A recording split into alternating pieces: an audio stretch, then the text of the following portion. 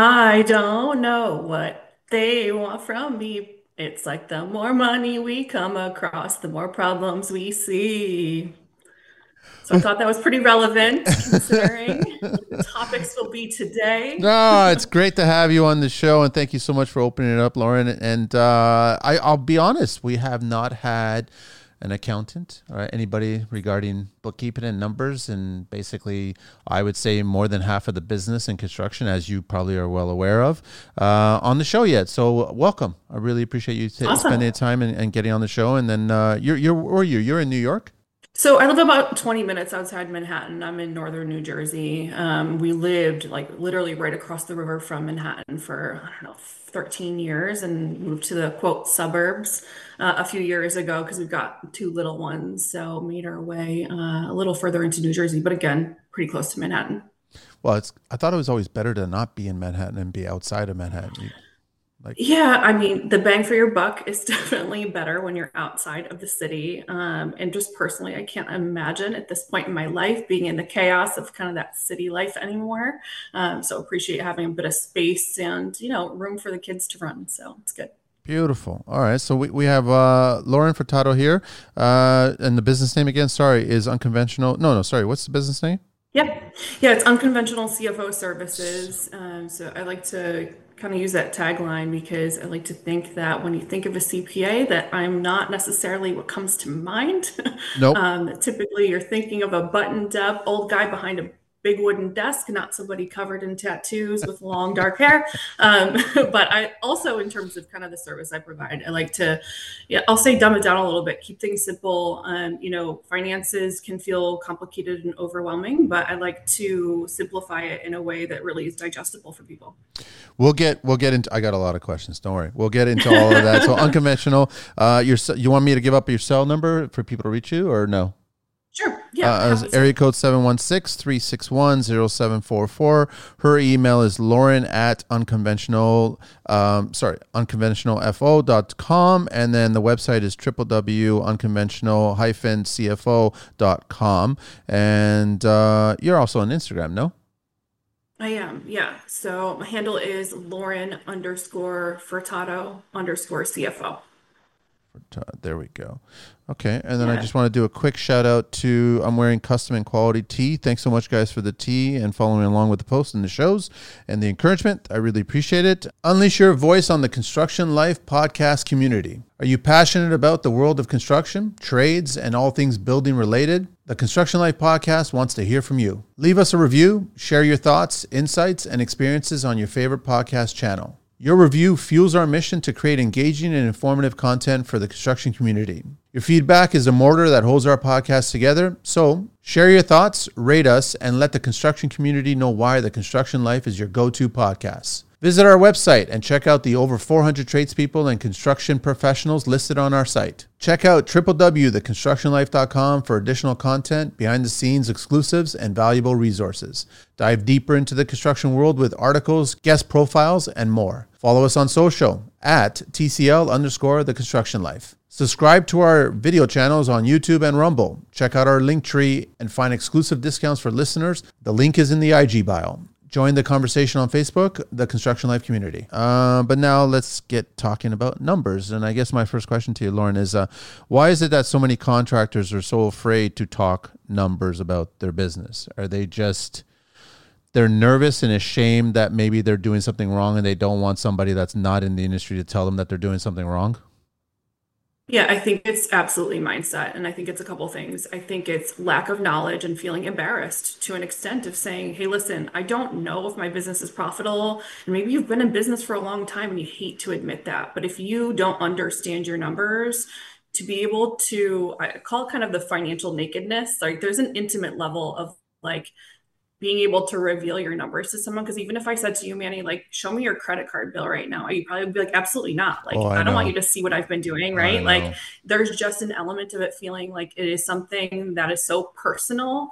And when you don't have the know how, it's hard to admit that. So I think it also is ego, right? With men, especially in the trades or in construction, there's an element of feeling like I need to know, I'm running my business. Like this is kind of my baby, right? That like for someone to come in and tell me I'm doing something wrong feels uncomfortable as well. And then I think the third thing really comes down to trust. When you bring someone in as an accountant, it's a service-based business, right? That like you are buying kind of the person. So to develop a level of trust to overcome those mindset issues, unfortunately, I think takes a little bit of getting to know somebody. So it's being comfortable enough to share that information with somebody that you truly think can add some value to your business. I love what you're starting off the show with, because it's 100% true. I agree with you on all those points, and I find it really funny that the good contractors, the good tradespeople that I have met and I've spoken and I've worked with, they're not afraid to open up on the job site regarding the skill set and their work and their work ethic. But I guess when it comes to the business side, they're extremely afraid about opening that up. But then they just don't realize that if you finally do open up and share it with somebody that will give you valuable information, you'll be better off in the end. And don't you Yeah. want to be better off in your business? Yeah, absolutely. Right. Typically, the story of how business owners in this space have come to become business owners is usually through coming up through the trades, right? You're not an entrepreneur and then come into the space of opening construction business, typically, right? So, like, your background isn't in the business part of it, it's not in the numbers. So, being able to admit that you need help. And like candidly, as a business owner myself, I don't know it all. So I need help with marketing. So I hired somebody to help me with that, right? So Yes. it's just admitting you literally cannot be the jack of all trades as it relates to every aspect of your business, getting the right professional to help you, whether that's finances or needing to bring in like a specialty trade to execute a job, right? Like knowing that you don't have the guys to necessarily execute certain pieces of it, like just identifying that you have a need and being able to admit that you need help. Do you want to share with everybody that's listening, I guess, a little brief background on you, like where your experience is coming from? Because obviously you know what you're talking about, which I totally Yeah. respect. Let's let everybody know that where you got your experience from. Yeah, absolutely. And maybe I'll take a minute to kind of explain what a fractional CFO is, Yeah, because that was one of my that questions. is, yeah, absolutely. It's always you say that and people give you the blank stare of like, what the hell does that even I mean? know what you're talking Right? about. Like, I totally know what you're talking about. Yes. yeah, no Okay. clue, no clue. You can admit it, right? Put the ego aside and tell me you don't Of know. course. I do Yeah. not know. Yes. So in the world of accounting, I'll say people are usually familiar with two people. One is the bookkeeper. That person is typically dealing with transactions that have already happened, making sure your books are up to date. This is critical. The other person is typically a tax person, right? You've got requirements. I think in Canada, it's right provincial as well as federal Federal. requirements. Same here in the US, right? So somebody who's making sure that you're compliant with all the tax rules, making sure you're making payments, filings are all on time, as well as some component of potentially some tax planning. So people are usually, when you say you're an accountant, identify with those two. I always use the analogy of being on a road trip. Those are looking in the rear view. So they are saying, okay, where have we been? Right. Now I take that information and look forward. Let's look out the windshield. Where are we going? What are the goals of the business?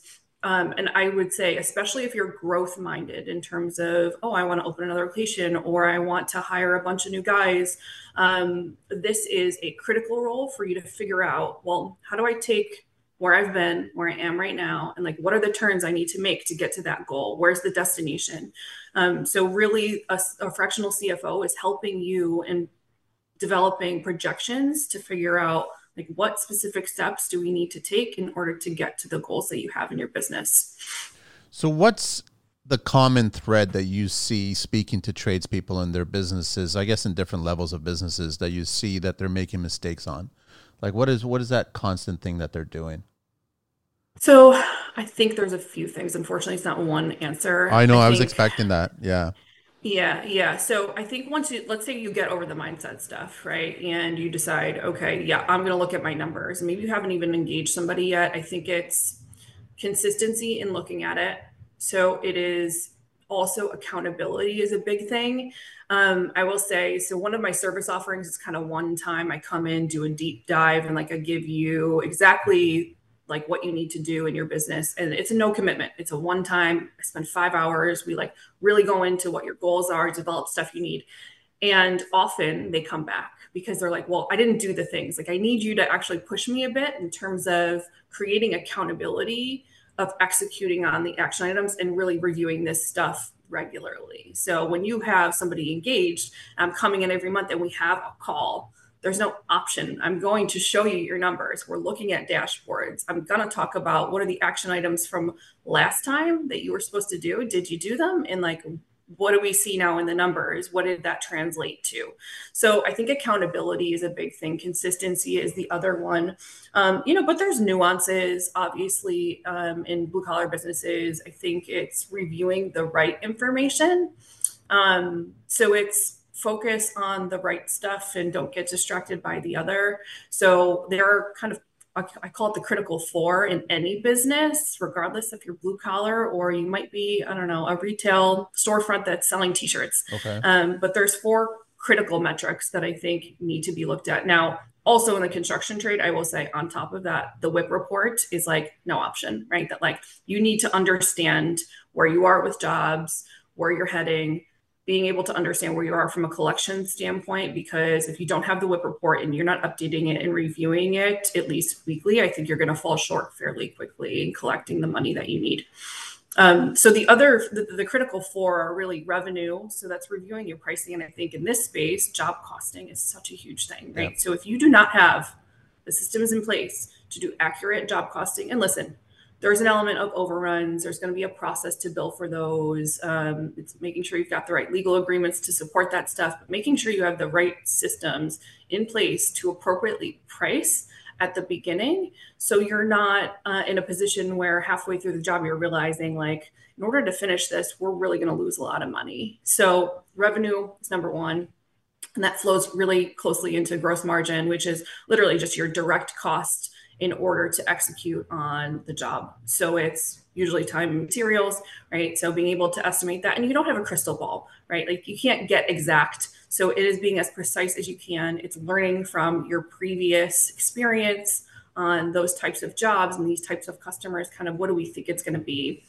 Then it's net profit. So looking at your operating costs, things like equipment, things like rental, things like legal costs, things like accountants. So in order to operate your business, you obviously want to incorporate those costs as well to determine if you're going to be profitable on the bottom line. Yep. And be able to start to take distributions, right? Like nobody goes into business as a glorified hobby of not wanting to make money. At the end of the day, the numbers are going to help you get to the financial goals that you have, whether it's for your family or for the business in general.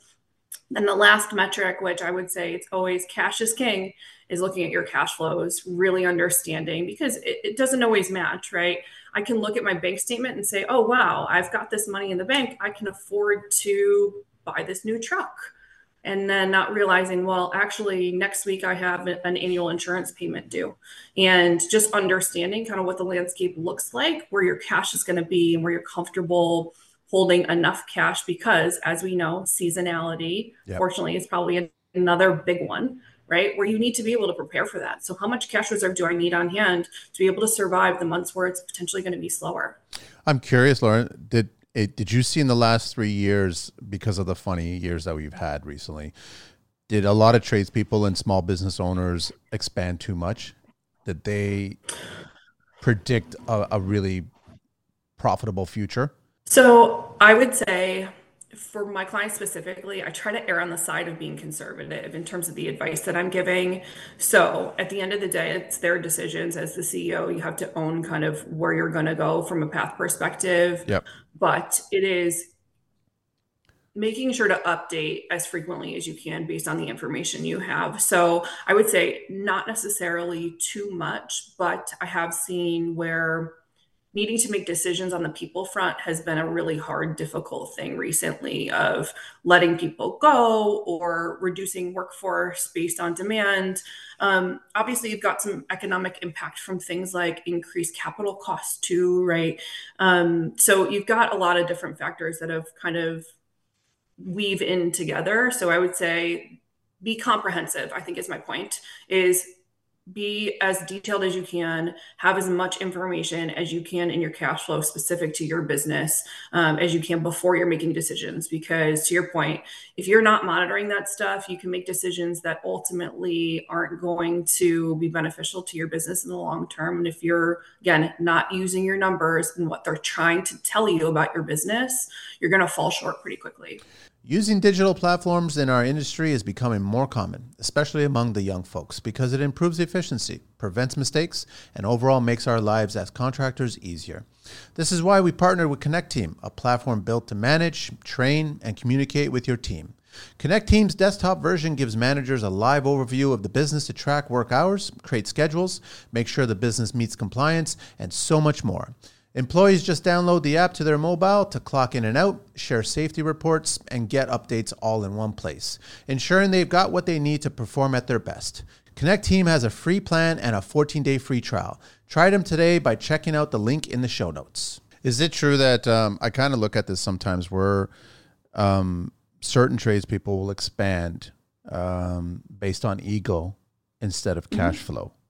And where I'm going with that is what I mean is that they'll want the fancy new fill in the blank, right? Just because I guess they want to present the idea that their business is growing really well on an outside. And that's not what they should be doing. They should be factoring in that, listen, if I'm ready to expand, I have a certain amount of cash flow. I've got a nice little business nest egg. And if I consider purchasing this shiny new whatever it is, will that thing make me profitable? Will it make me money? So they should basically sit down and data dump, analyze, I guess, the path of that shiny new thing and to see where it's going to go.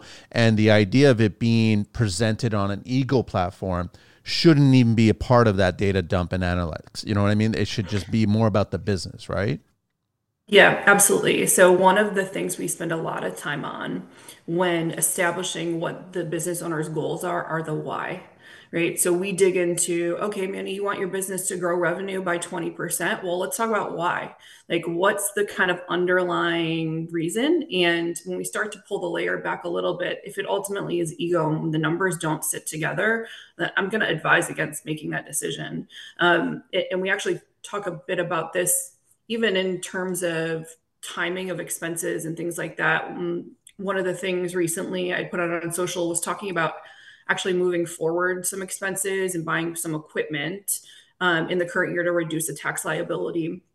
But I also said, like, that's very highly dependent on if we think that's going to generate revenue, right? Like Yeah. the shiny new thing, you have to incorporate like lead time on getting it up to speed. Maybe there's like, I'll call it like an onboarding period, right? Like maybe it's not going to work right away. You're not going to use it right away. So if it's sitting dormant, and what are the costs associated with maintenance on something like that, right? So it's really making sure any like hidden costs are incorporated as well if you're looking to do I'll call it like a bigger transaction in your business.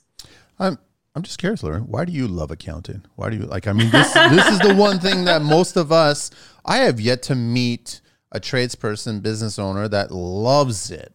You know what I mean? And I know you guys, you love it, and so I just want to get a sense on why do you love it? Okay, so I think let's separate the accounting versus like what we can do with it. Sure. I mean, genuinely, like no one loves debits and credits. No one loves like numbers. It's just, it's something that I found to be good at when I was in college. It was like, oh, what subjects did you like in high school? It was like math. Okay, try this. Oh, I get it. All right, let's go. I'm always going to have a job. Okay, sign me up. Right. So I spent, 5 years in college, got my CPA license, and spent almost, 20 years in public accounting serving multi-billion dollar corporations. For me, when I went out on my own, I was really lacking impact. And that's where I think my love and my passion comes in. And I say that in the context of I sit in New Jersey. So I was serving pharmaceutical companies for a lot of my time in my career. And for me, there's such a huge misalignment with values. They're churning out billions of dollars, making people sick and under the illusion that they're making them healthy. Mm. And for me, it was how do I take this skill set, everything I have learned, analyzing financial statements, seeing so many different transactions, mergers, acquisitions, bankruptcies on this huge scale, and be able to provide that value of using numbers and making decisions to like the smaller guys. How do I bring that expertise and create impact for someone to be able to meet their goals of sending their daughter to college or their wife who works in the business maybe spending less time on it and being able to spend more time at home.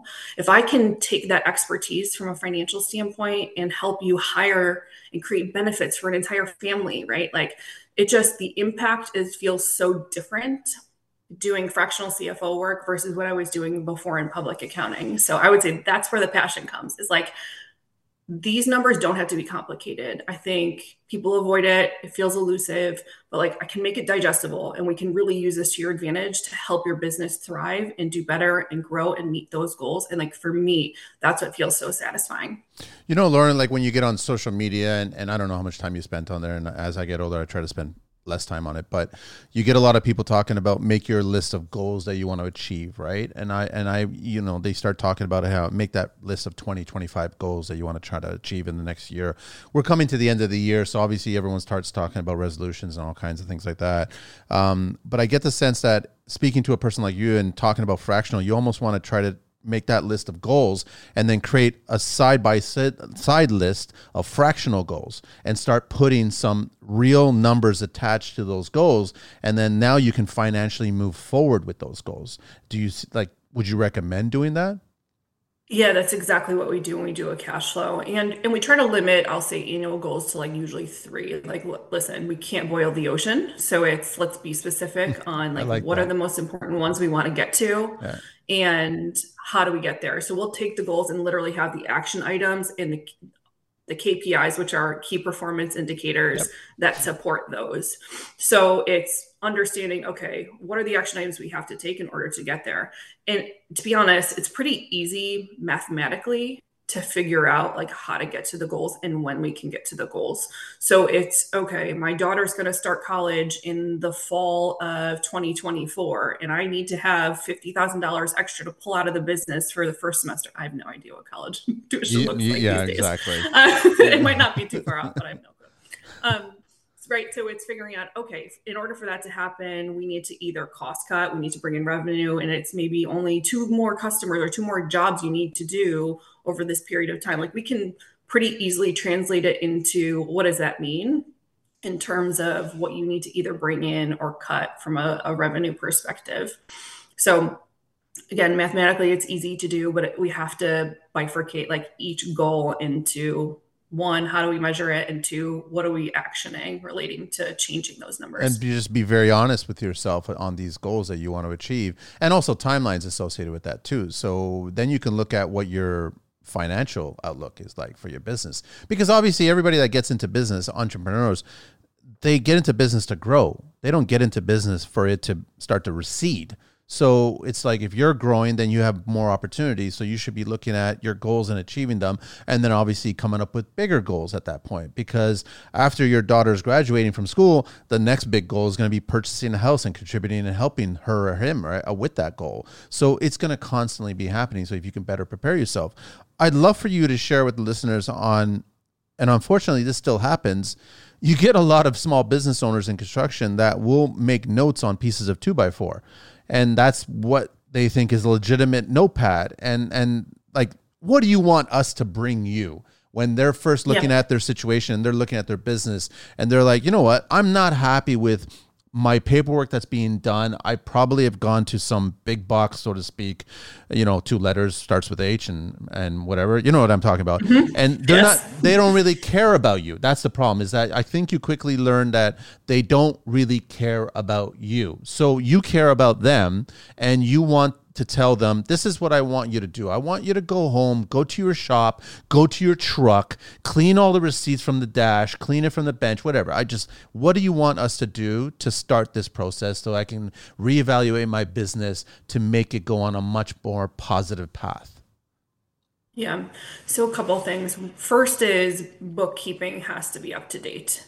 So you have to have some financial record. And listen, it doesn't have to be, I prefer my clients to be on QuickBooks Online, but there's other options, right? If you're not even going to a fractional CFO and you just want a handle on your numbers, having your bookkeeping up to date. So that's, listen, you can get really good bookkeepers for a decent price to come and do a cleanup, even if they need to go from the beginning of the year, even if you need to do last year's. Like it's never too late to get your bookkeeping up to date. And here we are. I'm not sure when this is going to air, but we are sitting here in December that ultimately you can get a full year of cleanup for a fairly decent price. So Yeah. first is get that cleaned up because you need to have some chart of accounts and some financial statements in order to start to look at numbers. So bookkeeping is number one. Number two is you're talking about like receipts and things in trucks.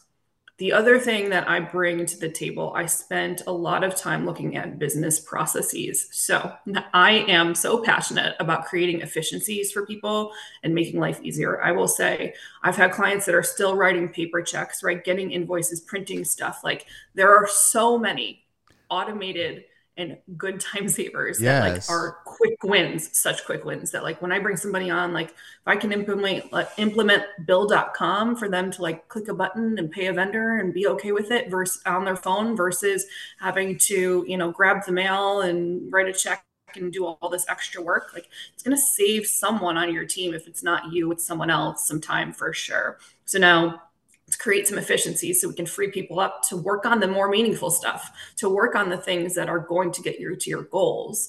So for me, I think we spend a ton of time asking questions about how do you do your receivables process? Like take me through the customer journey beginning to end. Take me through like your supplier process as well. When you're doing bids and you're figuring out who you're going to go with and from beginning to end, what does that look like? So I would say it it is what it is at this point, right? Like you've made the decisions. The mess can't be undone, right? So again, it's going back to our first point about ego. Yeah. It's just admitting like, here's what it is, and I need help getting there. So it may have to be engaging several professionals in order to do that. Maybe I need, again, a bookkeeper and I need a fractional CFO, let's say 60 days later, right? Because we got to do kind of a cleanup and get things going. But I think it's just making sure to bring honesty and vulnerability of the fact that you need some help and you want to be on a better path. Because to your point about growth, the way to get there is like not dealing with a 2x4 with some notes on it and then trying to find it later, right? It's I agree. literally being able to look at something that's easily digestible, make decisions and have efficiencies and not be spending time on things that feel silly. And I think everybody, myself included, like we've done those boxes. It could be banker boxes. It could be just an Amazon box. It could be whatever. And we're just dumping everything in there. And at first, when you're looking at it, you're like, this is such a daunting task. But I want to remind all the skilled tradespeople that are listening, building a home is such a daunting task, but we still pull that off really well. So it's just a matter of steps. So just take your time, grab the broom and the dustpan, separate all these receipts, separate all the information that this other person like yourself needs to see, and then categorize it. Put it into different, sections, and then go here. This is what I'm looking at: fuel, office, marketing, all that stuff, and then give it to you. And now it doesn't look like a daunting task anymore.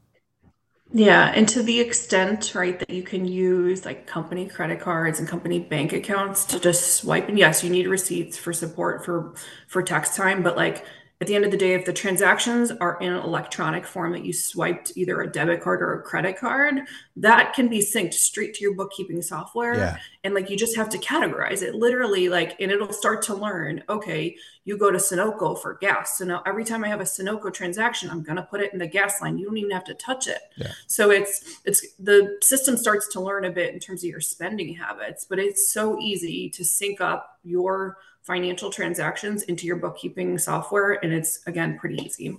The biggest challenge that I have these days is because, good or bad, how you look at it, you get a lot of the older trades that are getting out of the industry and they're still on carbon.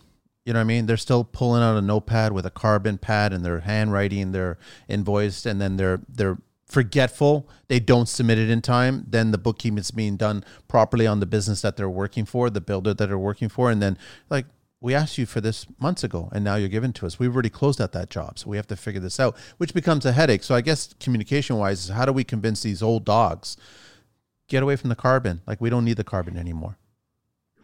Yeah, I think it's setting expectations up front that like we're not living in an age of carbon anymore, right? I Yeah. would even put it in the terms and conditions as to like what the expectations are of how they're going to deliver the invoices. So if you put that up front, like I think it's just them letting go of that mindset is really hard. And there's a better way. And I know people try to stay away from technology as much as they can if they're not familiar with it, but truly explaining to them the benefit that you see on other jobs and dealing with other trades. So they have an appreciation for how much time it's saving. And like, hey, listen, if you need help getting set up on electronic invoicing, like either recommend a professional that can help them through the process and keep it simple, or even just the system that potentially you use. I think it's giving them a little bit of education as well as some like tangible things, tools to use to do it. Yeah, because it's just, I think that they're afraid to, as much as they hate the younger trades coming up to them and asking them about the trade, they hate the fact that they got to go to the younger trade to ask them about this whole payment process. Because these older dogs, they have it in their mindset. They know exactly from the moment that they receive the physical check and they deposit into the bank, they know when that check is going to get cleared. Like they know that whole process. When you can try to explain to them, get rid of the carbon, gets a transfer, you get an e-transfer, you get an electronic funds transfer, and then all of a sudden those funds are put in your account right away. That's a lot faster and smoother and everything's better. So I think it's just an educational. And I like the idea that you suggested, just put it in the terms. So when you have the agreement, you get the estimate, you go, by the way, this is when scope is complete. This is when you're going to get paid. Simple as that. It's done. And put away the carbon. We don't need it anymore. Contractors, it's time to empower your business with Shelta Tech implementation. Shelta is offering a free meeting to tackle your biggest pain points head on. Their goal, to develop a custom company app that's built just for you, solving your pain points, streamlining your processes, making your workday smoother. Here's the scoop. There's a $15,000 digital adoption grant available, and Shelta is an expert at helping you secure it. This isn't just funding, it's your stepping stone into a new era of digital efficiency. By your second meeting, you'll get a tailor-made company playbook, a software prototype designed with your input, project tracking, real-time budget management, and daily logs all integrated into a single app.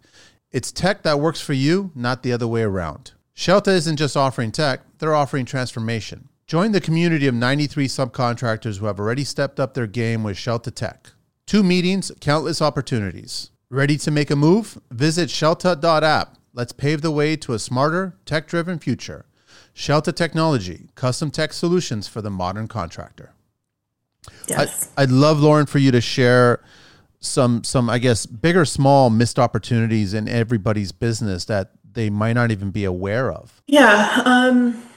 So I think when you talked about growth and you were talking about kind of the cash reserve piece, I think it's that concept is missed quite a bit of like, I call it the emergency fund, but in a seasonal business, it really isn't even the emergency fund. To me, it's making sure, again, that you're not making decisions on expansion if you do not have the foundation set. If you do not have the proper amount of cash on hand and then make decisions, you cannot get to those goals because they say statistically it takes even as little as 2 months of negative cash flow for businesses to go out of business. It can happen so fast. So it truly is making sure from a cash perspective, you have built enough to be able to support your business, to support those decisions. So I think that is probably one of the biggest ones. I'm trying to think, the hidden cost one feels like one that a lot of people miss, of like insurance Yeah, and training and everything. like, yeah, that like again, being comprehensive when you're thinking through these decisions is like just a big miss. So it's again, that's the importance of looking at your previous experience and like where you've incurred costs and making sure that we incorporate that into what we think it's going to look like on a go forward. Okay, so now we are talking construction. So unfortunately, that there are a lot of not very good business people, and they're swimming in debt. And so they're just being drowned by debt. And then all of a sudden, once they get drowned by debt because they haven't been paying attention to the jobs, they haven't been assessing the workflow as it's been going on a weekly, monthly, or whatever it is. And then all of a sudden, the tax man starts to show up and they start realizing, well, you owe us this now. So now they start getting more threats. Like, how do you recommend handling that situation? Yeah, I think prioritization of your costs and where your money is going to go is the important part of this process. I will say one thing that I don't think people appreciate as much as they should, at least here in the States. I don't know if it's true in Canada, so you're going to have to be correct, I'll let you but know. Sure. um, the ability to be flexible with the IRS here in the US, Totally. Same like thing here. go on a payment plan, right? As Yes. long as you commit to something, even like it doesn't mean they need the all of the cash immediately. Like you can negotiate and you can get to a point where it's okay, I'll keep them satisfied, but making sure you're not solvent with a bank might be more important, or you have a litigation matter that you're dealing with, right? So I think it's truly understanding like which one's going to put me out of business and like I need to pay that one first, right? And so I think don't be so scared when you get the letter from the tax folks knocking on the door for X amount of money, even if it feels scary. The other thing is just engaging the right professional to make sure those numbers are right. Sometimes I've seen they're claiming a certain amount from the government and like that's not even the right number. Yeah. So it's making sure that you get to the right number, agree with the authorities, and then potentially explore their flexible options of going on payment plans, because you have to prioritize like ultimately like where's the fire and where do I need to put that one out first. Yeah, I agree with you. It's exactly the same here in Canada with our CRA, right? It's just the worst thing you can do is ignore them and not address Yep. it. The best thing you can do is start addressing it. And obviously it's their job, both sides of the border here. It's their job to try to find as many errors in your bookkeeping. And it's your job to find as few errors in your bookkeeping. So it's like their job to prove that you owe us money and your job to prove that we don't owe that money. As long as you're communicating with each other, that's the best thing you can do. And they're not there to just destroy you as a human being. They're just there to collect what they think they deserve to collect. But you guys should also be looking at your business and going, there might be missed opportunities there tax-wise. So there could be a lot of Yep. expenses that you put on forward that you didn't really declare because you didn't have the right accountant helping you. You didn't have the right person guiding you. So now if you get somebody, and that's why I've always encouraged, like you guys pride yourselves on building a business where you're delivering quality. You should be doing the exact same thing. We've had plenty of professionals on here regarding your accountant, your lawyers, everybody, all kinds of stuff. You should be looking for the best advice from these groups and not be afraid of the money that's associated with that advice, because you're charging the same thing and you're doing the same thing when it comes to the skills and the work that you're doing. So just don't ignore them, confront it, discuss it, have a communication. That's it. Simple as that. Yeah, absolutely. I think it is ensuring that the communication's happening, and then with the person that you're engaging to help you maybe with the audit or with a cleanup, it's just again giving them all of the information that you have, making sure whichever accountant you are using, you have the returns, you have the information from them, and keeping that on record is important, even if you weren't happy with that service. But like any vendor, if you are paying someone for a service, like you should be getting what you're paying for, right? About Yes. quality, it's shop around, get a couple quotes, meet a couple different accountants and see who you like, who might be recommended by someone that you trust, right? So it's evaluating, the service that you're getting, and are they going to support you during an audit? That's one of the like the basic questions I would ask a tax accountant when I'm interviewing them. One, do you have experience in this specific trade, this business? Two, what's the support going to look like? Three, what's the timing on deliverables? So it's really just making sure to do your diligence on what to expect from someone who's providing you a service. Occasionally, I like to upset certain people, so I want to just try to upset genders here. And I do want to say, based on my experience, women are much better with numbers. And if you are going to look for a new accountant, someone to help you financially and set out your goals and everything like that, I'm going to tell you, you might want to entertain women more than men. I'm not dismissing the men in the industry. I'm just saying they're good, but I just find that the women are better. I'm just going to say that. So you guys get, because of the trades that I've worked with and I've spoken to them, I've always asked them who they use when it comes to accounting and bookkeeping services. And a lot of female names come up, which kind of gives me some sight. And then also when I look at businesses and how they're running things, I ask them who's actually taking care of a lot of your managing and office and prep and cleanup.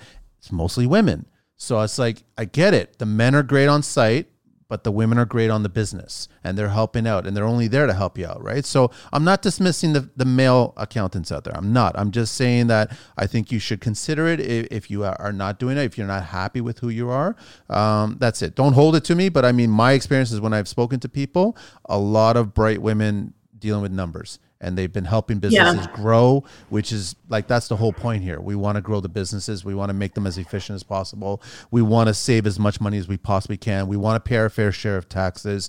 We want to just operate and build and grow the business. And I think that women can help with that. That's it. Simple. Yeah, I think it's organizational skills and Yes. like as a single mom and working full time, like the ability to multitask as well goes into that. And I also think communication, right? I think Yes. it's how we present the information, how we can kind of muscle through what we need to and be able to communicate it in a way that might be a little different. You're not afraid to tell us the truth. Nope. Like, if you see something, you'll be like, listen, here's a thought. This is what I would suggest, recommend, what have you. And then let them compute it. And then they'll realize, hang on a sec, that's a good idea. I'm going to try doing that now, and then I'm going to move forward, right? So that's all. But, send your letters to me. I will never read them if you're upset by that comment. It doesn't matter to me, right? But no, that's because I think it's valuable information. I think that anybody who's in a business, a small business and operating, and you've got employees and you're trying to expand, you should really be working on the business, like you mentioned earlier, right? Like, it's not, we're so stuck on working in the business that we need to be focusing, I would say 2x or 3x more on the business. I think we should be sitting down, and instead of at the end of the workday, the end of the work week, and we're just consumed and we have all this stress on us, I think we should be going, hang on a sec, let me start with the first step. Let me start organizing my stuff. Let me try to get a good bookkeeper. Let me go online. Let's start organizing. And then just tackle it day by day, week by week. And before you know it, the quarter's ready to go. And then you take it to the next quarter. And then by the end of the year, you're prepared now, instead of being totally scared by the end of tax season, right? Yeah, absolutely. And I think it's to your point about in the business and on the business, building the right team for you to Yes. step away from spinning the tools, right? And being on the job site nonstop, that it's the balance of that oversight you're providing potentially on the job versus sitting in the office and potentially working on the business stuff, the strategy, the goal setting, the reviewing the financials. So it's building the right team and having them engaged and trusting them to execute. And there might be ebbs and flows, right? Sometimes you've got not great hires and you may need to Yeah. spend more time in the business, but it's, being able to have systems in place to even do the business stuff is really helpful because it's not, oh, if I don't spend one day physically in the office, things fall apart. That, like, if you've got, I'll say, the IT stuff set up electronically to kind of monitor and keep this thing churning out, good bookkeeping, or like you said, having a professional engaged to help doing that stuff as well, that it's just going to set you up for success. Great.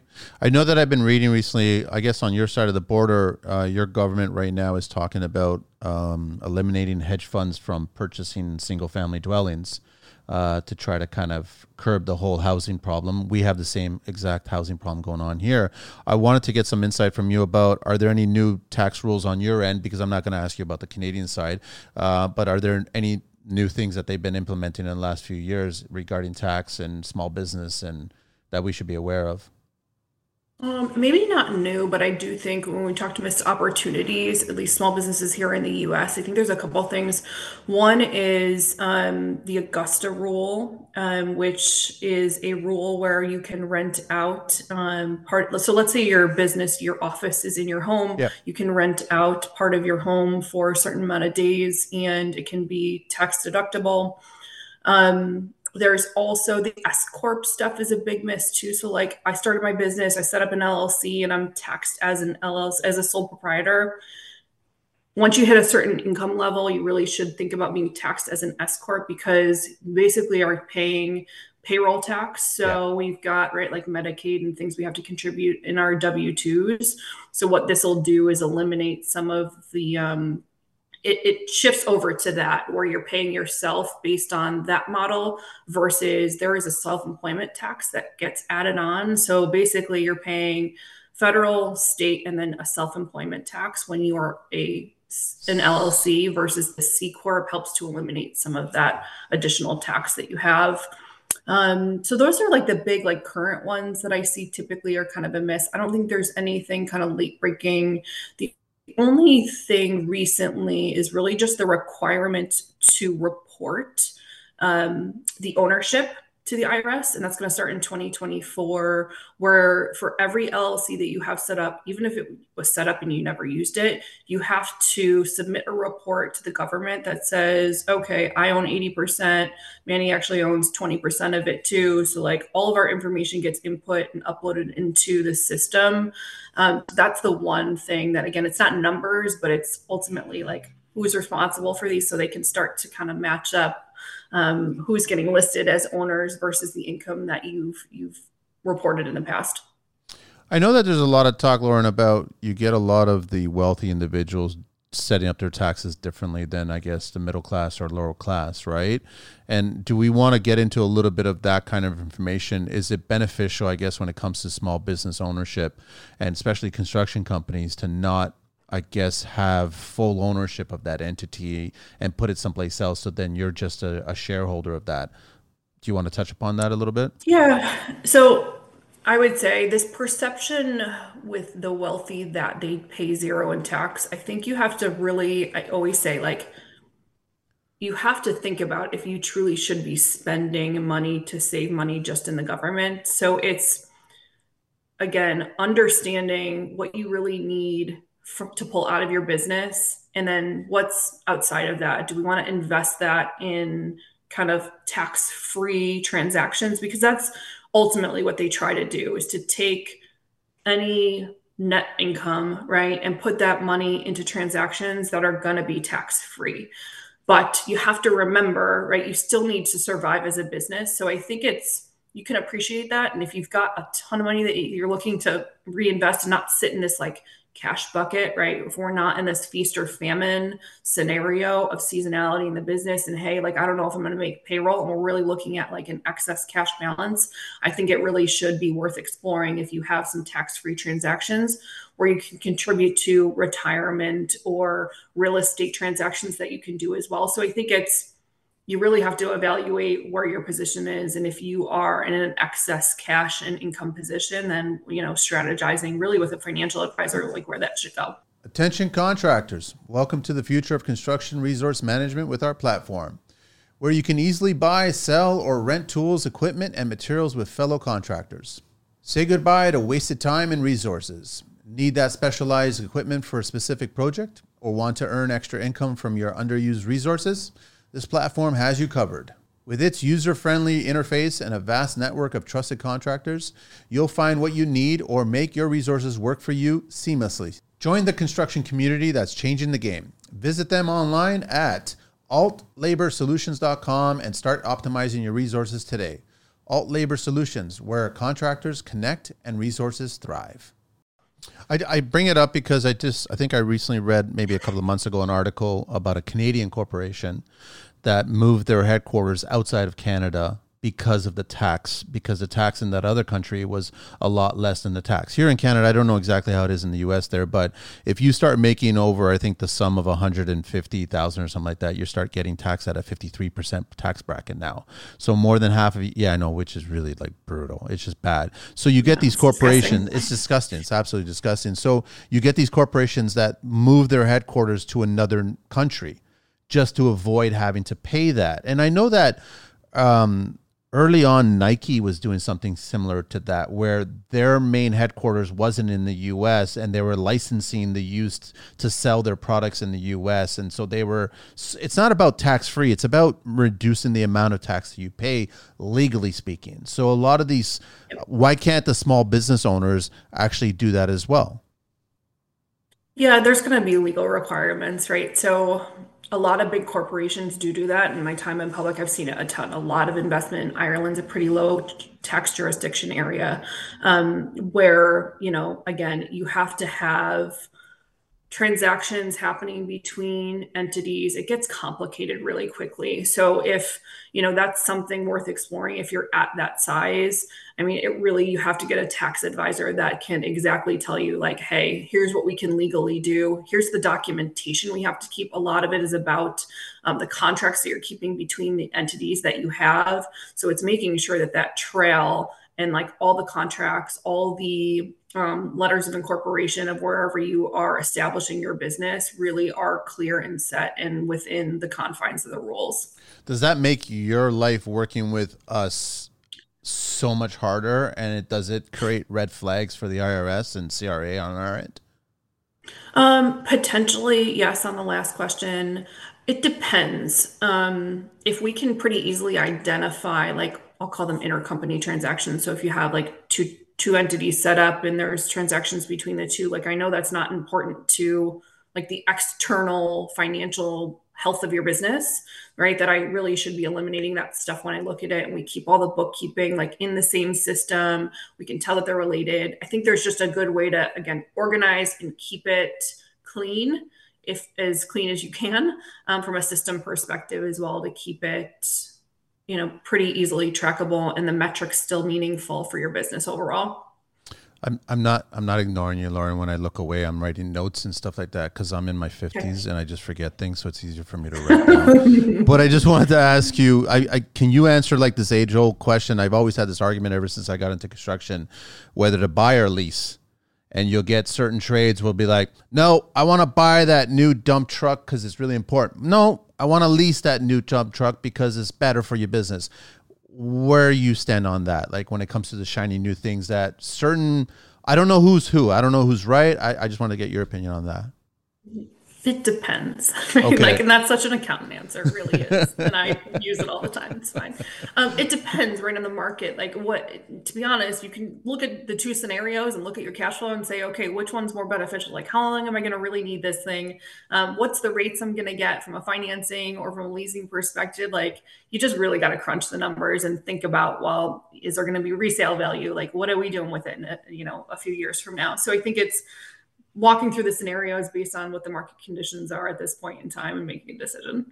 Should, and I love for you to give me not a depends answer, but when, okay, guys in the construction industry, they love walking into tool shops, right? They'll just walk into a tool shop. They don't need a tool. They just like walking through a tool shop.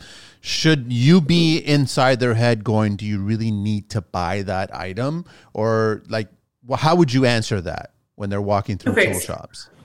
so first, I hate to be the joy killer. Like as an I want you accountant, to like be. I totally want you to be. I know, but I will say sometimes like you need a cheerleader too. Like I will celebrate the wins with you guys as well. It's not just about like reeling you in and being like the nagging wife. It's like, no, don't buy No, that, no, right? no, Like no. I promise.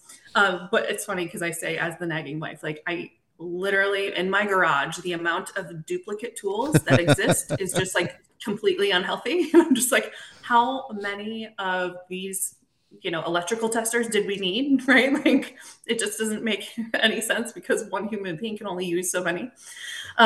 So I would say within reason, Okay, right? Like within so I reason. think it's there should be a budget, right? So like we're going to do a cash flow projection and it doesn't mean you just go and spend whatever you want whenever you want. Now, if you're on a job site and there's something you really need and you end up in the store and there's a few things that you see that you may need within, again, a reasonable price and you're going to use it, it's fine, right? Like we're not talking typically huge expenses, but they do add up pretty quickly. Yes, they So do. And I would encourage, you just gave me an idea. I totally would encourage all tradespeople to maybe speak to the bookkeeper or yourself about creating a spreadsheet of everything that you have tool wise. It doesn't matter how small of a tool it is, just so that then you're aware of everything that you have, because it's easy to be on the job site and going, I thought I had this. I thought it was in the truck. I thought it was there. And then you just can't find it, but you don't know. So maybe organize all that stuff. and you candidly don't want stuff to go missing from your employees. Like you like to think that everybody you hire is honest and has a good heart, but to be honest, right, guys swipe stuff from job Of sites course, all the totally time. right. So I totally agree with you. No, it's just because guys are famous for that stuff, right? They're just like, I'll just spend 5 minutes in there and then come out with $10,000 bill at that point. There was a guy recently, actually, he just reached out to me and he goes, yeah, I'm going to make a stop. And then he started giving me the grocery list of what he needed to buy. And it was getting up to like $25,000 because he's got a pretty big business. So he was thinking about how many Yeah. employees and how many, so it wasn't just going in there, he was talking about buying 10 grinders.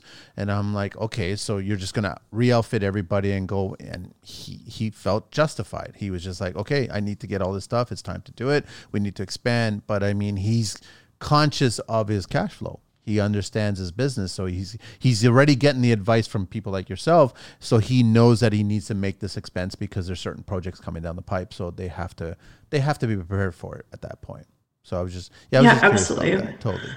And to your point about that inventory of like what equipment and tools you have on hand, it's like, well, is there an opportunity to even sell some of the old stuff that we might not be using anymore, right? There might be some small shops that are happy to take used tools. So it's like really just thinking strategically about, okay, if we all need this new stuff, like, will someone take the old stuff? Is there an opportunity to, get rid of some of that? I will say this: none of the younger generation trades that are coming into the business will touch a tool that has a cord on it. If you try to just give it away, they will not take it. It has a cord on it. They don't want to touch it. And then they're That's questioning wild. about the battery platform. It depends on what battery platform they are, what brand they are, right? And then they start questioning that at that point. And I'm like, people are giving the tools for free, and you don't even want it because it's got a cord or if it's a different color battery. Maybe you should have a little bit of a reassessment there, right? Yeah, I think and this may age me a bit, but like this younger generation coming up, it just Shiny new like as you were things. talking about like shiny new things, right? This perception that like there's this glamorous side of this. It's like, no, you're gonna have to roll up your sleeves. It's gonna get dirty. You're gonna have to work hard. Guys in construction and the trades like truly have one of the best work ethics I've ever seen in my life. And like if you don't have that to start with, you're going to be in for a rude awakening. I was telling a lot of people on the show earlier on where we saw the vehicle leasing rates just like stupid, double digits, getting over the pandemic years. And I was cautioning everybody, do not agree to buy a brand new vehicle with that kind of interest rate. It's not going to benefit you. And here we are now at the end of it, after it. And now you're hearing stories about how, Dodge Rams 3500s, there's a waiting period. Like they have a surplus of 700 plus days of trucks. So there's that many trucks waiting that they can get rid of. It will still take you 700 plus days to get rid of the inventory that they have going on right now. But mind you, a year and a half, 2 years ago, you were probably paying 10% interest rate on a brand new Dodge 3500. And so they were benefiting, but now you're stuck with that vehicle. So if you did make that mistake of purchasing brand new, shiny new thing, you should have reassessed it at that point because now you can't even get rid of it. You're stuck at that point. So it's the same thing with the tools, the same thing with everything. I think it's really about the messaging of getting these tradespeople to spend the same amount of effort they do with the tape measure and the saws and the pencil on the site with the bookkeeping, with the paper, with the business. I think that's really critical. Yeah, absolutely. Absolutely. And before, right? Way Before before walking into, and yeah. prepare, like they should, like even before. I know that I see a lot of younger trades, they're making that move on good terms. They leave their employer and then they want to go on their own. And I think at that point when you start having that conversation with your employer saying, I'm going to go, I'm going to try this out, you should already be speaking to someone like you should be speaking to a lawyer. You should start speaking to all these professionals to get a sense of what you're in store for, right? And be better prepared for it too. And then speak to a bunch of other trades that have actually gone that path. And maybe it hasn't worked out, and they might give you some insight on what works, what doesn't work. And we've talked a lot about, these pitfalls and everything happens. And it's really easy to get sucked into, I've got a lot of work coming in, but I don't know for certain if I'm profitable.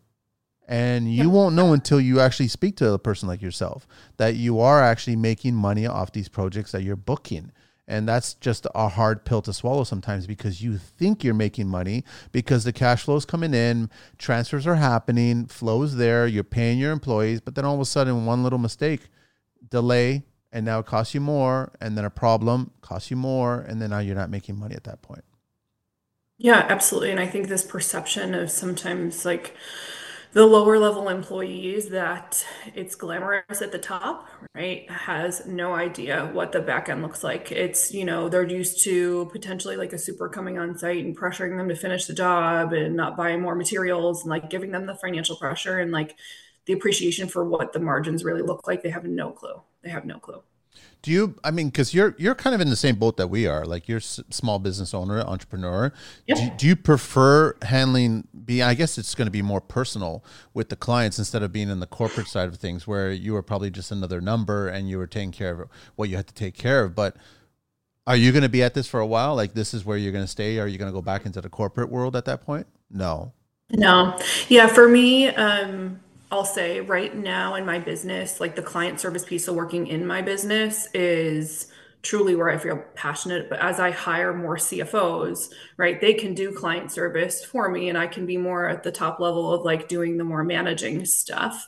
But I get so much out of interacting with the business owners and I love being able to hear about their businesses, hear their stories, and create impact that for me, it's hard to let go of that a little bit because I truly love that piece of it. It's the interactions, the communication, the adding value, the explaining something and seeing the light bulb go off, Yeah. like understanding something that was elusive to them before.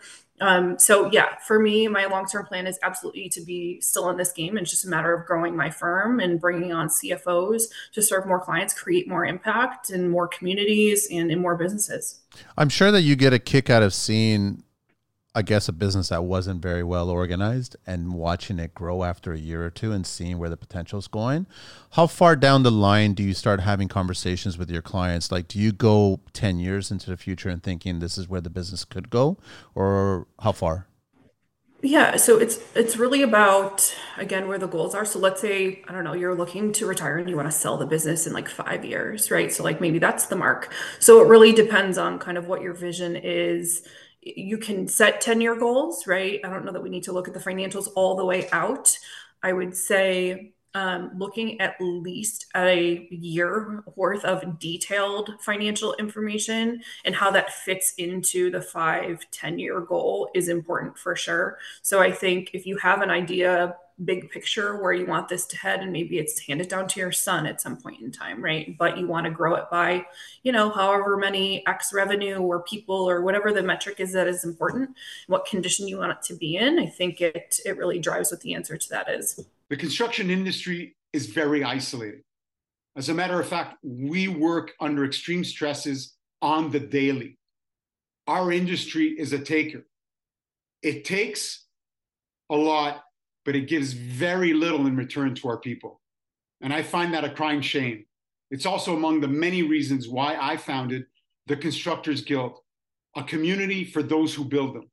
So if you're a construction professional looking to surround yourself with like-minded individuals, people who share some of the same core values, you're willing to put yourself in first position, you are supportive and generous with your wisdom, this might be the group for you. Check me out on LinkedIn or check us out at constructorsguild.com. Can we talk a little bit about the lovely write-offs that just, I guess it happens on both sides of the border, right? With you guys and also, and I know Canada has been slowly clamping down on the amount of write-offs that we can submit, especially those really lovely dinner meetings that we've been having and going out and then submitting these invoices and these receipts of these get-togethers. Are there limits on your end that you know of that people should be aware of, not to spend so much or not to create red flags regarding write-offs on expenses? Yeah, I think it's think a little bit strategically sometimes about like the vendor names, right? If you're going to, I don't know, what potentially A could be bar. misconstrued as a strip club, right? Like Oh, okay. I wasn't even probably going to go there. not Okay. Yeah. All right. a Canadian ballet, if you will, right? Um, that if so it's just a little bit of you know It's questionable. strategic choice making about who the vendors are. But I think it's really for us in the US, it's what's ordinary and necessary. And if you can clearly document like what was talked about at the meal, like who was there, you were talking about marketing, you were talking about, I don't know, conversion rates for your marketing funnels because you guys are doing some email campaign, and like you can pretty easily say exactly what was discussed. It's to your point about taking notes, the more information you have on keeping the documentation, the easier it's going to be able to defend it. And like the dollar amount maybe isn't necessarily the context in terms of like owning a business, but it's more about like, hey, I want to see all of it. And if I see a few in here that like don't really kind of tie up, and where you get into muddier waters, it's like on vacations Yeah. and things like that, travel expenses, Destination right? So like weddings. yeah, like, do I need to be at Disney World with my two kids to have this meeting? Probably not. But I worked on a client a while ago that actually sold like a Disney inspired activewear. So like her trips to Disney did make sense to write off on her taxes, right? So like it all is in the context of what your business is and does this conceptually like support ordinary and necessary. With construction getting so popular on social media, and you got a lot of influencers on social media now.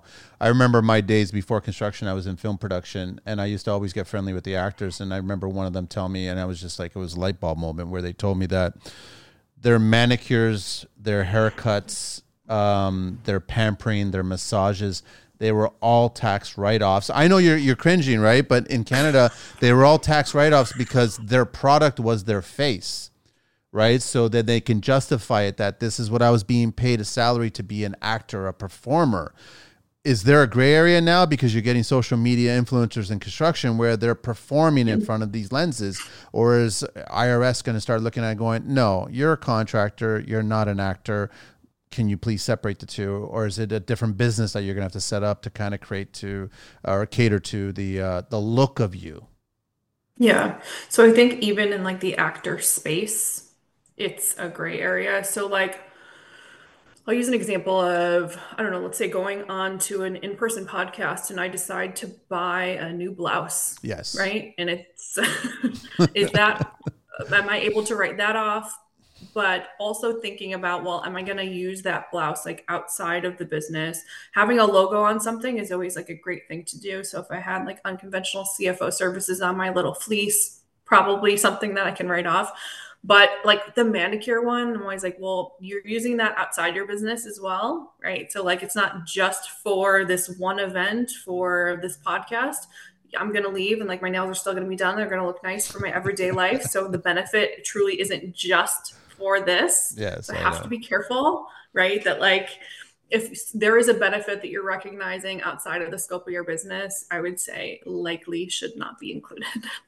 So would you recommend that maybe you just split up the businesses at that point? I'm not encouraging people to do this. I'm just expecting that some people might be trying to do this, right? I'm not doing it. It's just I'm in front of the camera all the time and recording the shows, but I'm not factoring that in. But I've heard of certain people doing it because of this. You're an entertainment performer now. That's the thing about it. But yeah, I agree.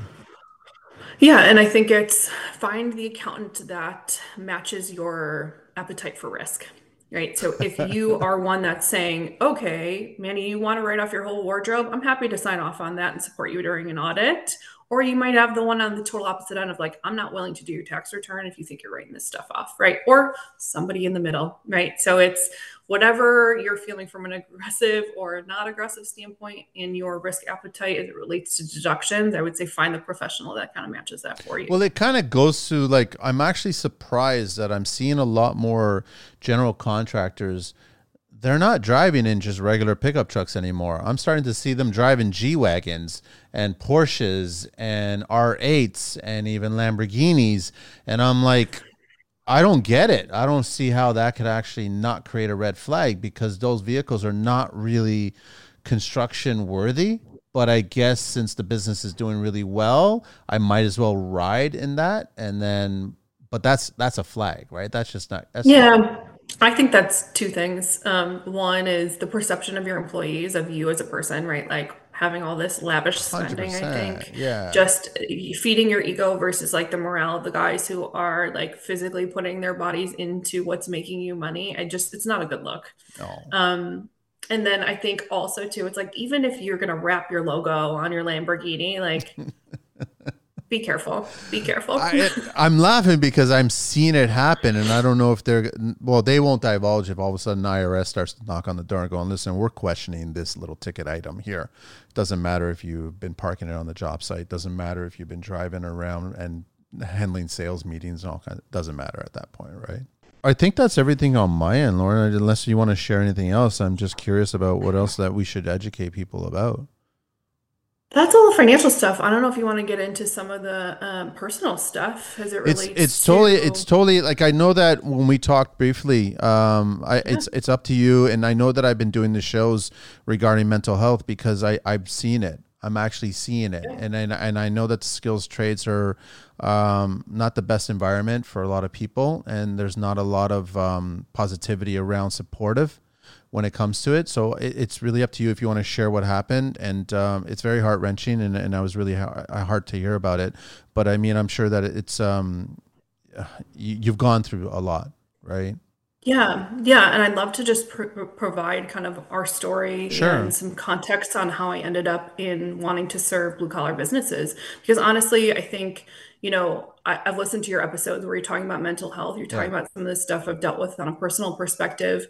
And to give context on kind of the other side of it, being a spouse, I'd love to be able to just give a point of view that I think honestly your audience might benefit from Sure. just Yeah. hearing our story and how we ended up where I am. Yeah, so I married an electrician. He was a local three guy here in New York, so he worked big jobs, bully work. He worked on bridges, he worked on big high rises, um, and worked in the local for almost 20 years. There was a history of substance abuse prior to us getting together, and he was sober for a very long time. But my husband was injured on a job site, actually December of 2019. He Okay. was working on a building in Manhattan, and there was some unsafe scaffolding. It was a rainy night, and the scaffolding ended up getting condemned actually the following week, which is just really unfortunate that the safety was not there when he was on the job site. So he was out on workman's comp. He was out of work and injured his knee because of COVID at the time. The medical care he needed, he didn't get it kind of when he needed it. So what happened was he was scheduled to get surgery in February. So injury happened in December. February, he was supposed to get surgery and didn't end up getting it until it was late May when he ended up getting knee Of surgery 2020. of Yeah. 2020. Okay. And when you take a man who is 6'5", 280, needs to physically work, needs to be physically even in the gym to, deal with some of the demons of dealing with addiction, that when you take that away, when you take away the sense of pride in providing for your family, Yeah. it sent him down a really dark path. And even doing the rehab for his knee surgery, he went back to work for a very short time. But to be honest, he self medicated. So when the injury happened, he relapsed back onto opiates, and things were not good. And I'd never seen him relapse like this before.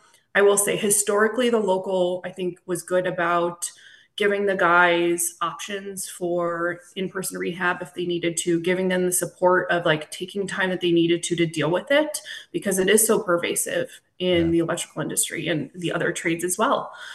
And this time it felt like we were a bit alone because of the workman's comp, because of COVID, because of like, I don't know, it's just the history. And he went to inpatient. He went for 30 days. He was in the hospital for quite some time, went back to work, and like he still was not himself. That at that point in time, his mental illness had just taken such a turn that unfortunately in June of 2021, he took his own life. So here I was Yeah. at 38. I was widowed with two children. The person I had built my life with, who literally put his body into his job, was no longer there. So for me, when I was thinking about, who can I serve and where do I want to create impact and like what are the types of businesses I can bring my financial expertise, it was like a no-brainer for Yeah. me that like I want to serve the blue collar guys, the guys who, aren't in an environment where they can talk about these things, where they can truly get even the medical help that they need in order to get healthy. It's really sad to watch someone physically and mentally deteriorate in that way when they took such pride in their trade and in their business. Did he take his life on the job site?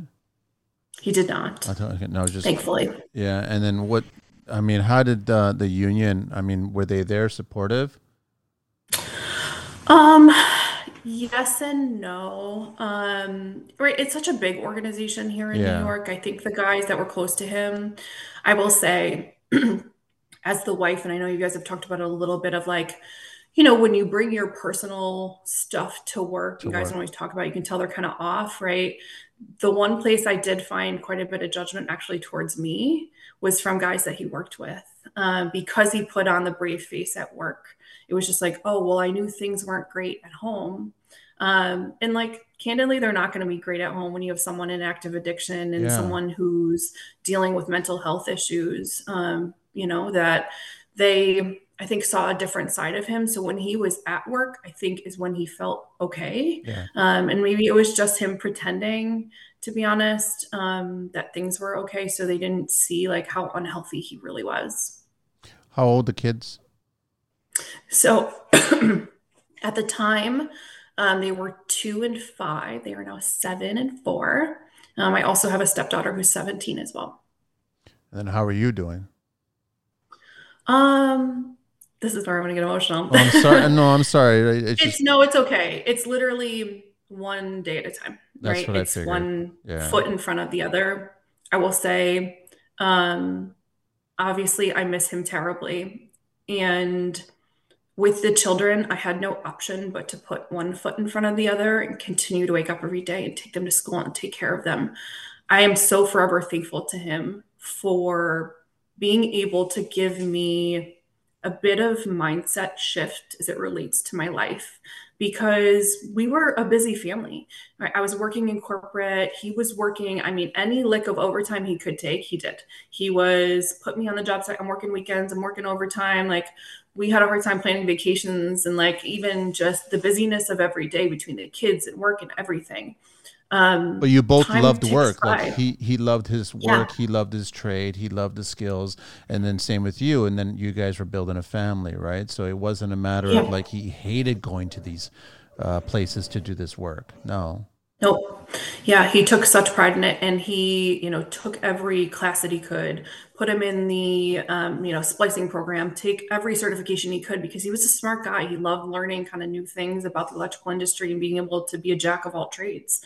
But when he passed, it was okay, like, what is the life now I want for the children and I? This life that him and I had built together is now gone, right? Yeah. It's not just the death of him, it's the death of our plans, it's the death of our future together. So now, what does that look like? And is working in corporate really what I want?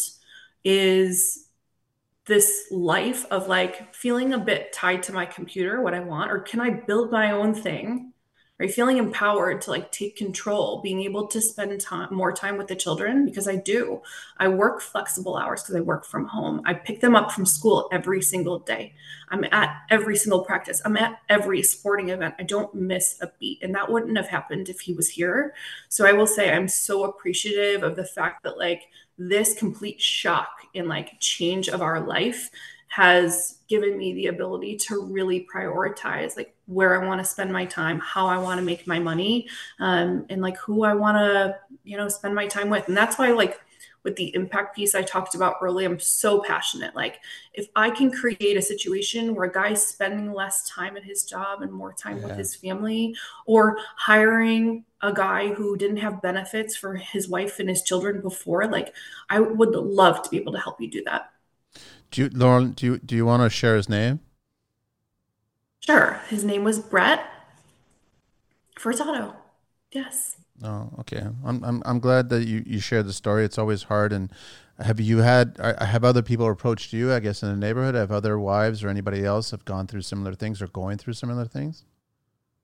Um, Maybe less of like the death happening the way it did, more like usually overdoses. I've connected with other widows that have Addiction. stigmatized deaths. Yeah, listen, Yeah. because the grief process looks very different, unfortunately, in the support that you get when you have a stigmatized death versus like, oh, your husband was battling cancer. It's like, I don't think you understand how sad it is to see someone mentally ill. Like, that is really terrible as well. And like, it's just this wanting to stay away from it. People aren't as supportive. So I think the widow community, in terms of stigmatized death in general, with overdose and suicide and all of that, tend to kind of come together because there's just a mutual understanding as the support that we get.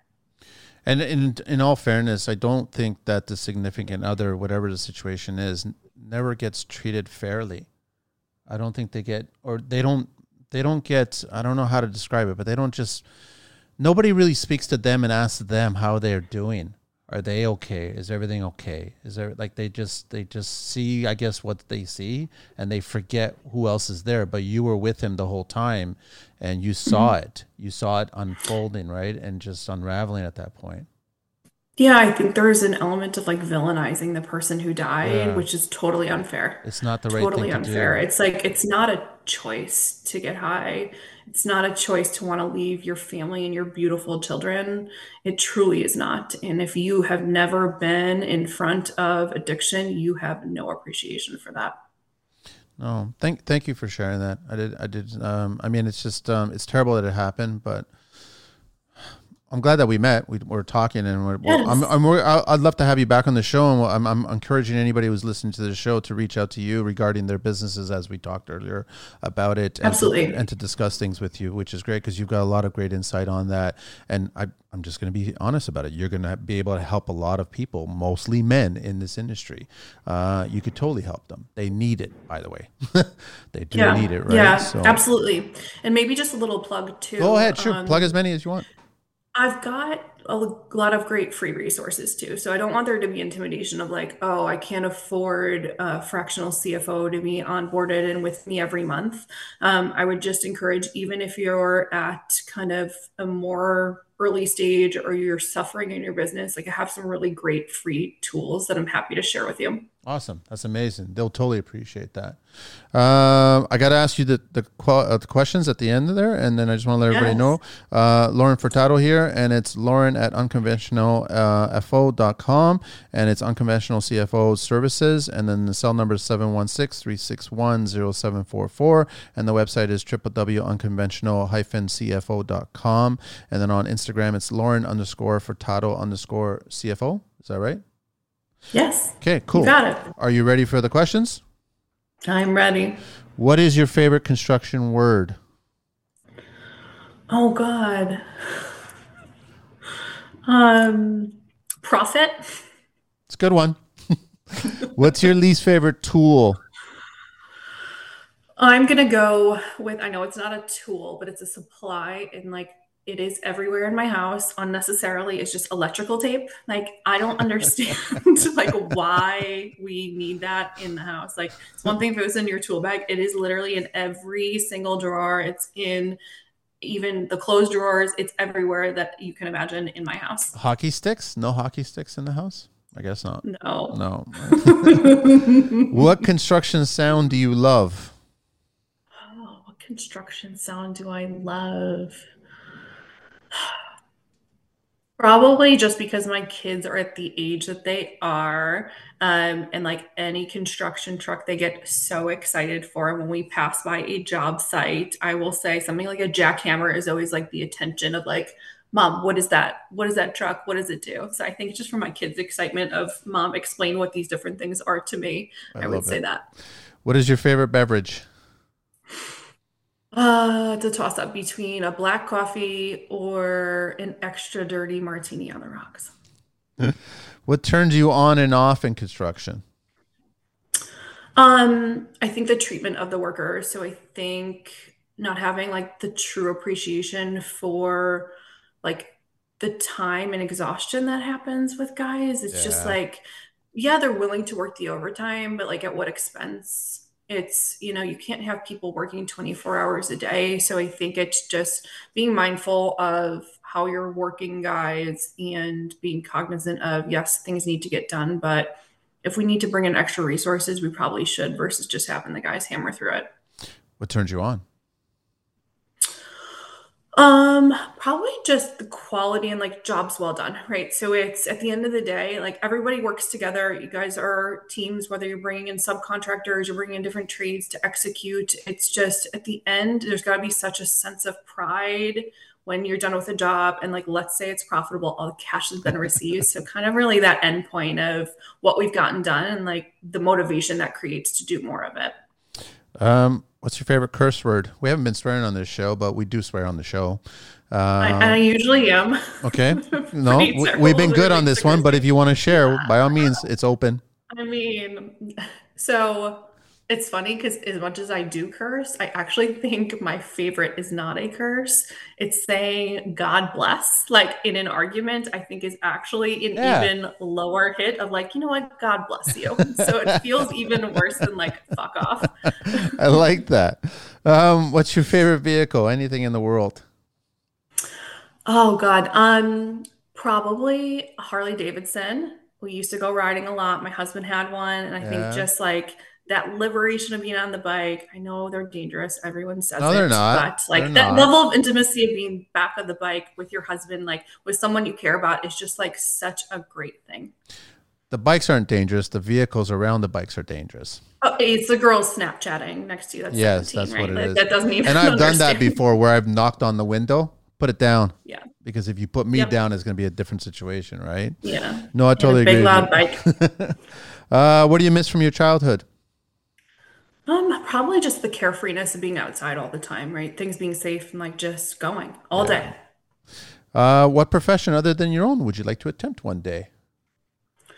Yeah, so one of my goals personally is to homeschool my kids. I know everyone thinks I'm crazy, No, I think but that's with a smart move. Yep. the school systems the way they are and the indoctrination that That's happens, I why I am think just I full agree. for taking more ownership over the kids. So I think just being more skilled in being, teaching for children. I use teaching for entrepreneurial, but it's, in terms of being able to teach the kids the skills that they need, I I think love just it. being more versed in that would be helpful. What profession do you not want to do? Oh God. Probably anything in the medical field. I got enough heartache and I know. I know. ER visits with two little ones and band-aids and all that. Like I think I just don't have the heart for it. Last question. If heaven exists, what would you like to hear God say when you arrive at those pearly gates? Yeah, so I do think it exists. I am a Christian and I'm not shy. I'm sure you can see my cross I behind always me no, this entire time. I always leave it open. I don't want to be You never judgmental. know. You never know, Yeah, right? absolutely. You So, never know. yes. Yeah, that welcome home. That's all he has to say or she has to say. And that's it. Lauren, absolute pleasure having you on the show. Thank you so much for making the time. And it's great to finally meet and talk. And then I'm sure we'll have plenty of more conversations in the future. So Yes, I would love to come back on anytime, totally. Manny. Thank We'll you have for you having back on. me. Thank you so much. Everybody reach out to her, please. Again, I just want to share it. Lauren at unconventionalfo.com. And then it's unconventional CFO services, www.unconventional-cfo.com. And then on Instagram, it's Lauren_Furtado_CFO. And just send her a DM or drop her an email and just start the conversation about how messy Yes. your paperwork is. And don't be afraid to be vulnerable regarding all of that. Simple as that. Thank you, Lauren. Don't go anywhere. Thank you. Angelina, we're